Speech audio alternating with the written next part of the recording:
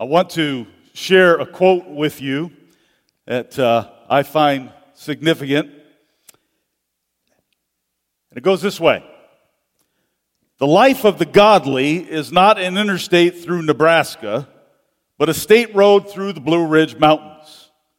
There are rock slides and precipices and dark mists and bears and slippery curves and hairpin turns that make you go backwards in order to go forwards. But all along this hazardous, twisted road, in all the setbacks of your life as a believer, God is plotting for your joy.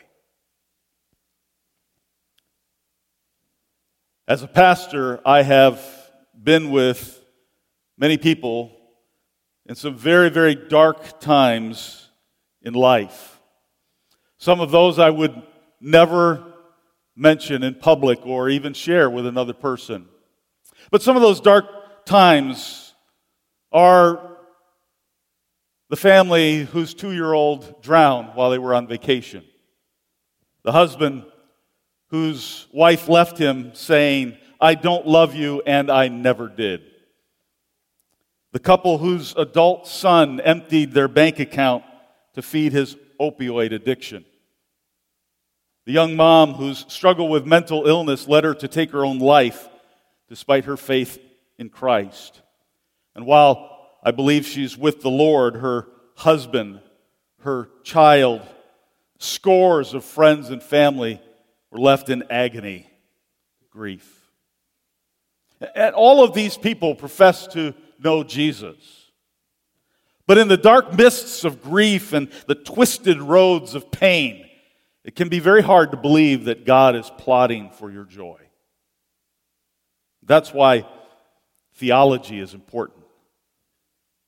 Who God is, who He's revealed Himself to be. As we look into the pages of Scripture and see what He has said about Himself and what He has promised, it is when our trust is in Him, who He is, what He has done, what He will do, that can allow us to survive even the worst in life. Because if there is no God, or if God is not in control, has no plan, then everything that happens to everyone is pointless and random. But if you know the Almighty Lord of the universe, that He is plotting for your joy, then no matter how messy and miserable the journey becomes, you still have great hope. The story of Ruth shows us this God who does not rest. That He is relentlessly at work for our good and for His glory. Now, as we followed the story of Ruth, this is now our 4th week. There's been one setback after another here. In chapter 1, we met a woman named Naomi whose her husband and 2 sons left their home in Bethlehem to escape famine there. But they went to Moab, a country formed by sexual perversion and filled with idol worship. And there in that foreign land, Naomi's husband died. And there her 2 sons married Moabite women who did not worship the one true God of Israel. Through 10 years of marriage, there were no children. And then Naomi's sons also died. Eventually, Naomi decides to return to Bethlehem. Now that the famine is over, one daughter-in-law, Ruth, goes with her. Ruth rejected her false gods. She committed to follow the Lord and to care for her mother-in-law. But Naomi, she was in a bad place. She believed that God was against her. Oh, she believed in God, but that He was mean. And she said life was empty for her. She was bitter over her life. And if you've ever felt emptiness, like everything you valued was lost, then you can identify with Naomi. Maybe there's a past experience that left you drenched with bitterness, struggling in pain, trying to treat a wound that just does not seem to heal. If you've had that experience, you understand Naomi. And when you're overwhelmed by something so bad that it seems impossible to imagine that God is plotting for your joy. Bob was the elder chair at the church I served decades ago. Despite being a mathematician, and I don't really care for math all that much, Bob was a good friend. He was helping me to lead this church through a huge transition. And then at age 52, he had a sudden heart attack and died. His wife, Lois, was left behind, a son in college, 2 daughters in high school, left to grieve. And certainly the loss to his church family and to the community around. How was God plotting for Bob's joy and his family? Stacy's story is different, as all stories are. After college, she went to Cambodia with a purpose, to share the gospel with people as she taught English to children, needy children. After several years of being a young single woman in another country, struggling every year to raise support for this mission, she was lonely, discouraged, and returned back to her home. Her heart was still with those needy children, but now she's right back where she started. How was God plotting for her joy? Well, I'll share a little bit more of those stories in a moment, but these kinds of setbacks and losses are why Naomi found it so hard to believe that God was at work. In chapter 2, Naomi and Ruth are back in Bethlehem with no way to support themselves. No money, no husbands, no food. Ruth goes to work in a field, which happened to be owned by Boaz. And unknown to Ruth, Boaz is not only godly, kind, respectful, but he's related to her mother-in-law. Boaz goes out of his way to help and protect these 2 women. So hope appears on the horizon. But Boaz didn't make any moves at the end of chapter 2. Nothing had happened. In chapter 3, Naomi and Ruth took a faithful risk. Ruth asked Boaz to be her kinsman redeemer. And according to the law in Leviticus 25, when an Israelite family fell on hard times and sold the land, their nearest relative was to buy it back, to redeem it for their impoverished relatives. And if the woman was widowed with no children, that relative was to marry her so that the family name could continue. Boaz wanted to do that. But there was a twist. There was a relative closer than he, another man who was first in line to be the kinsman redeemer. And so chapter 3 ends with yet another setback. And still, though, Naomi and Ruth are resting in the hope that God is plotting for their joy. So now we come to the final chapter, where first thing in the morning, after saying to Ruth, he will redeem it, but there's a relative closer, Boaz springs into action. We open chapter 4, and it says, Now Boaz had gone up to the gate and sat down there, and behold, the Redeemer of whom Boaz had spoken came by. So Boaz said, Turn aside, friend, sit down here. And he turned aside and sat down. He took 10 men of the elders of the city and said, Sit down here. So they sat down. Well, why does Boaz go to the gate of the city? Because that's where the influential people were. They gathered there to network and to make deals, and that was where business was conducted. And that was where Boaz could expect to connect with this closer relative, this man who has a more legal claim on Naomi and Ruth. Now, in this story, we hear all the names of the main characters except one. We know Naomi's husband's name. We know the names of both sons, even though all 3 of them die in the very first chapter of Ruth. We know the names of both daughter-in-laws, even though Ruth is the only one that kept going. And we know Boaz. But we don't learn this guy's name, this closer relative. Boaz undoubtedly knows it. Bethlehem wasn't that big, and he's a relative. Most translations use the word friend to translate this. Boaz actually calls out to the man using a Hebrew idiom. A more literal translation would be, Ha, such a one, or Hey, so-and-so. It might be like saying, Yo, dude, in our language. Boaz does not use the dude's name. I've given him a name. It's not a biblical name. It's not in the Bible. I'll tell you what that is in a moment. But notice that Boaz, he's directing everything. You see how that's going on in these verses? He's telling everybody, do this, do that, sit there. He's on a mission. He's in charge. He's making things happen. Boaz is good. He's godly. He's a leader. He's influential.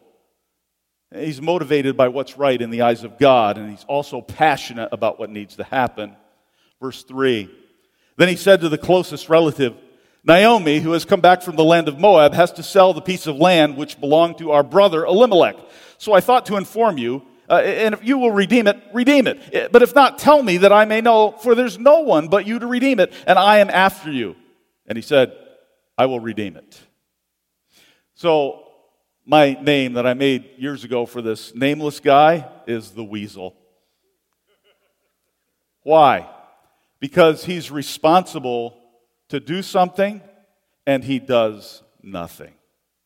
I mean, he's the type of person that just drives me crazy. I can't stand to see a situation that needs to be made right and witness those responsible to do something do nothing.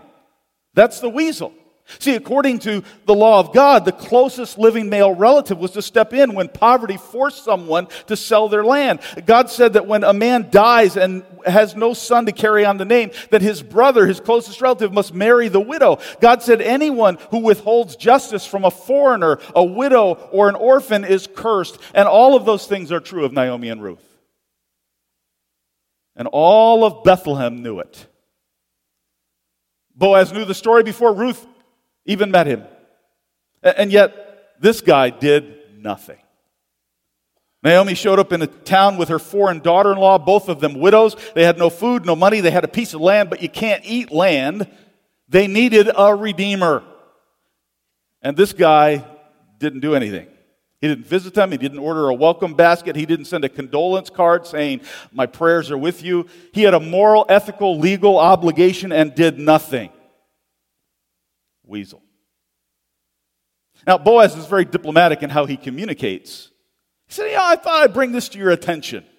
Suggest you do something. No one else has the right to before you. And if you don't, tell me, because I will do something. And this guy replies, I'll redeem it. I'll take the land. And that's not how we want the story to end at all, is it? Will this guy be the hero and save the day? Boaz tells him, verse 5, on the day you buy the field from the hand of Naomi, you must also acquire Ruth the Moabitess, the widow of the deceased, in order to raise up the name of the deceased on his inheritance. See, up till now, the weasel must be thinking something like this. Naomi's an old woman. She'll never have a son. I marry her, then the land will be mine. Yeah, she's bitter, but I want that land. Boaz shows him the fine print in the contract. And it's not Naomi he has to marry, but the land had passed to her sons who are now dead. And now Ruth is the one he must marry. She's young. She could easily have a son. And that means the land would go to that son. And this guy would end up with nothing. He will have paid for land that wouldn't belong to him. He would have to marry a foreigner. And this complicates matters beyond what he can handle. So, verse 6. The closest relative said, I cannot redeem it for myself because I would jeopardize my own inheritance. Redeem it for yourself. You may have my right of redemption, for I cannot redeem it. So it's likely this guy was already married with children, and that would mess things up. Having a young foreign wife would make Mrs. Weasel very unhappy, or unhappier. And so now we can kind of breathe a sigh of relief. The hero is going to get the girl. And Boaz signs the contract, and all the elders and the gathered crowd are eyewitnesses to the transaction. In fact, they give a prayer of blessing over Boaz and his new wife. That's verses 11 to 12. And they pray she'll have many children, as many as the 12 tribes of Israel. They pray that the name of Boaz will be famous in Bethlehem. And now, Boaz already has great standing there, but what they're praying is that the Lord will give many children to carry on his name. That means more than just one son, because that first son will carry on the name of Ruth's first husband. And that's when we remember another problem. Ruth was married for 10 years without a child. Perhaps she cannot bear children. Maybe the story ends here. Verse 13. So Boaz took Ruth, and she became his wife, and he went into her, and the Lord enabled her to conceive, and she gave birth to a son. Well, that was fast. They got married, physically consummated their relationship on the wedding night. God allowed her to conceive, all in one verse. Very concise. It's a honeymoon baby, a son, and it needed to happen fast. Boaz is not getting any younger. When he went to his son's school a concert at Bethlehem Elementary, some folks probably thought, how nice that Grandpa showed up here to support the family. Verse 14. Then the women said to Naomi, "Blessed is the Lord who has not left you without a redeemer today, and may his name become famous in Israel." This is so great, because these women are the same ones who surrounded Naomi when she returned home the year before, a year ago. Back then, Naomi had told them, "Don't call me Naomi, change my name to Mara," which means bitter, because I'm bitter. God is against me. Naomi told the women she was empty. And looking at her life, this grieving widow felt like she had nothing. But now these same women are able to praise God for her. See, the story began with Naomi's loss, and it ends with Naomi's gain. It began with death, and it ends with birth. And notice where the focus is, verse 17. The neighbor women gave him a name, saying, "A son has been born to Naomi." So they named him Obed. He is the father of Jesse, the father of David. Now notice that although Naomi herself did not give birth, this son is counted as hers. This baby was the sign that God had not forgotten. This birth was evidence that God was plotting for her joy. She held the future in her lap. And the future is far greater than she could ever imagine or ever know. That son would be the grandfather of the greatest king of Israel, David. And far beyond that, from the line of David, 1,000 years later in the town of Bethlehem, the king of all kings would be born. You see this genealogy, and Boaz is circled there, and Obed is next under him, and then this twisted line of generations all the way to Jesus, through King David to Jesus the Messiah. You see, Naomi held a much bigger part of the story than her mind could grasp. It was part of God's biggest storyline. That through this family would come the ultimate Savior of the world, the ultimate Redeemer. God was plotting not only for her joy, but for the joy of the world. This Jesus, the perfect Son of God, was the sacrifice for sin by his death on the cross. And as the Bible says, for all who believe in Jesus, he gave them the right to become the children of God. Now, of course, Naomi can't see that at this point. She's still a widow. She still has both sons dead, but she gets to cradle a little bit of that joy that's far greater than she can ever imagine. Now, what the book of Ruth can teach us is that God's story isn't always a straight line. It's often a zigzag. Our lives twist and turn. We hit curves and detours and dirt roads and switchbacks and setbacks and all of that. It's difficult for us to imagine many times that anything good would come. But if we cast ourselves on our Redeemer, if we put our trust in the Lord of the universe, then that changes everything. Because in all of those zigzags, God is at work, always is, and he will not rest until the job of redemption is done. When she lost her husband and her sons, God gave her Ruth. When they needed a redeemer, God gave her Boaz. When childless Ruth married Boaz, God gave them a son. At every turn, God was plotting for their joy. Let me put it in these words.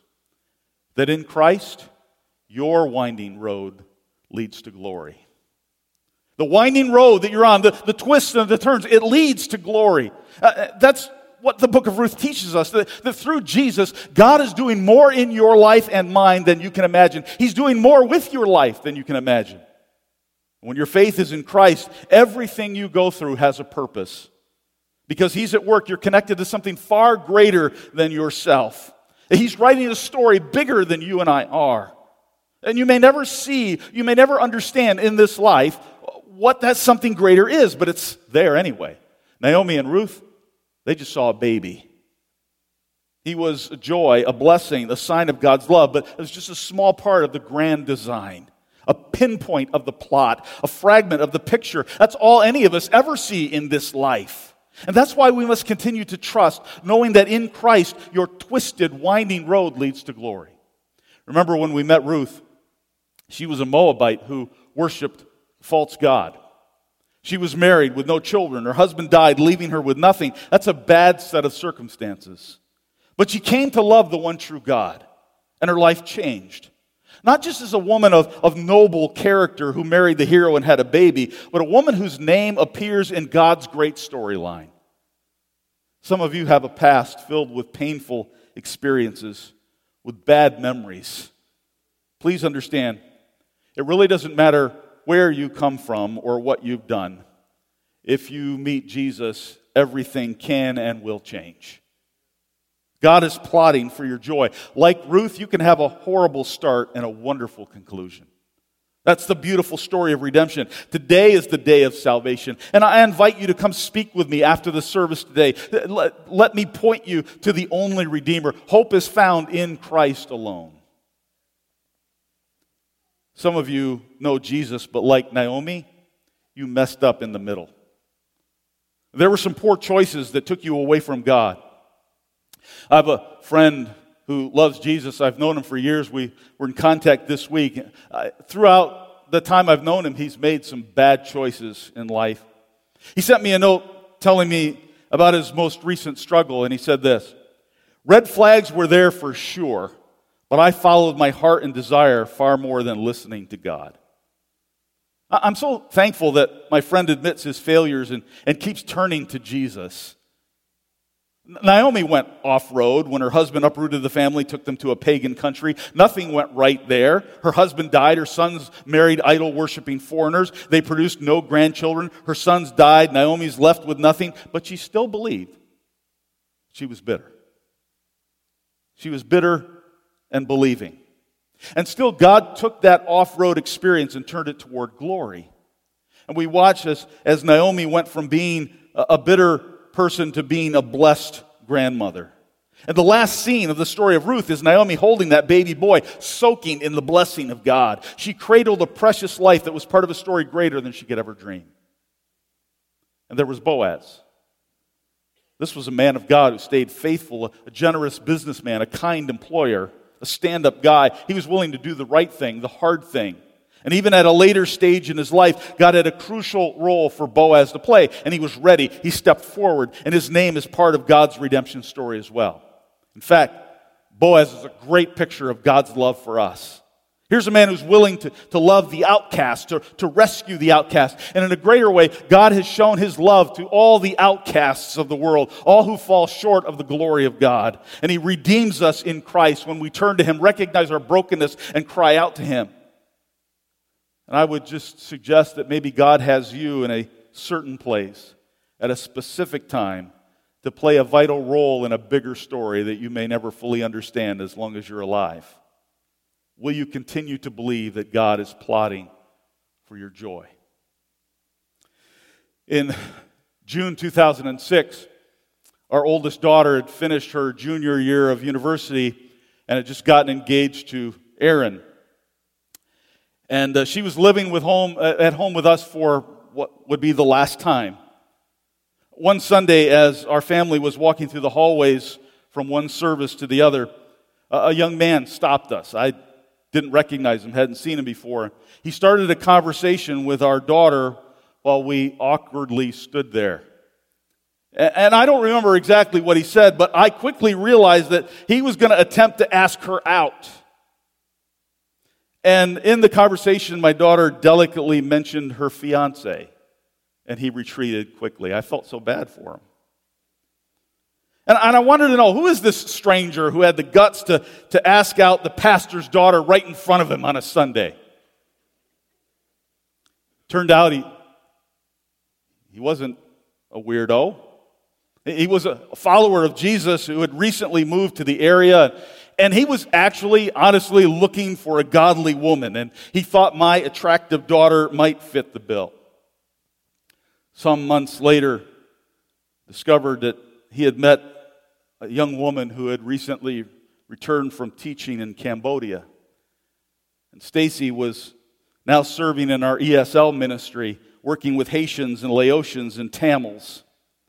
And a year later, I performed their wedding. In 2008, they started a business together, and they committed 25% of the profits of that business to local and global ministries. And I had the privilege of discipling this young man and seeing him grow in Christ and then later dedicate their first child to the Lord. So 12 years after Stacy left Cambodia discouraged, she and her husband are serving Jesus in that community and still give a percentage of their profits to ministry to children in Cambodia. Bob's sudden death was a loss for our church. Obviously, most devastating to Lois and the 3 children. And I'm not going to share what I saw God do in the years after that, other than to say that He was definitely at work. And eventually, that family could see that even through the grief, God was plotting for their joy. But wait a minute. What about Bob? He's dead. Psalm 16:11 says that those who know the path of life will be filled with joy in God's presence forever. Through all the disappointments and detours, joy might not be realized in this life. It will never be realized fully in this life. But it will be fully realized when we see our Savior face to face. And that's why the Apostle Paul could say, "For me to live is Christ, and to die is gain." The story of Ruth calls you to embrace your Redeemer.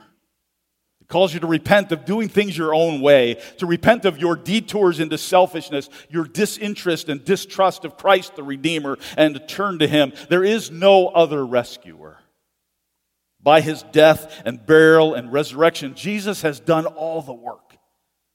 Turn to Him, call to Him, trust Him.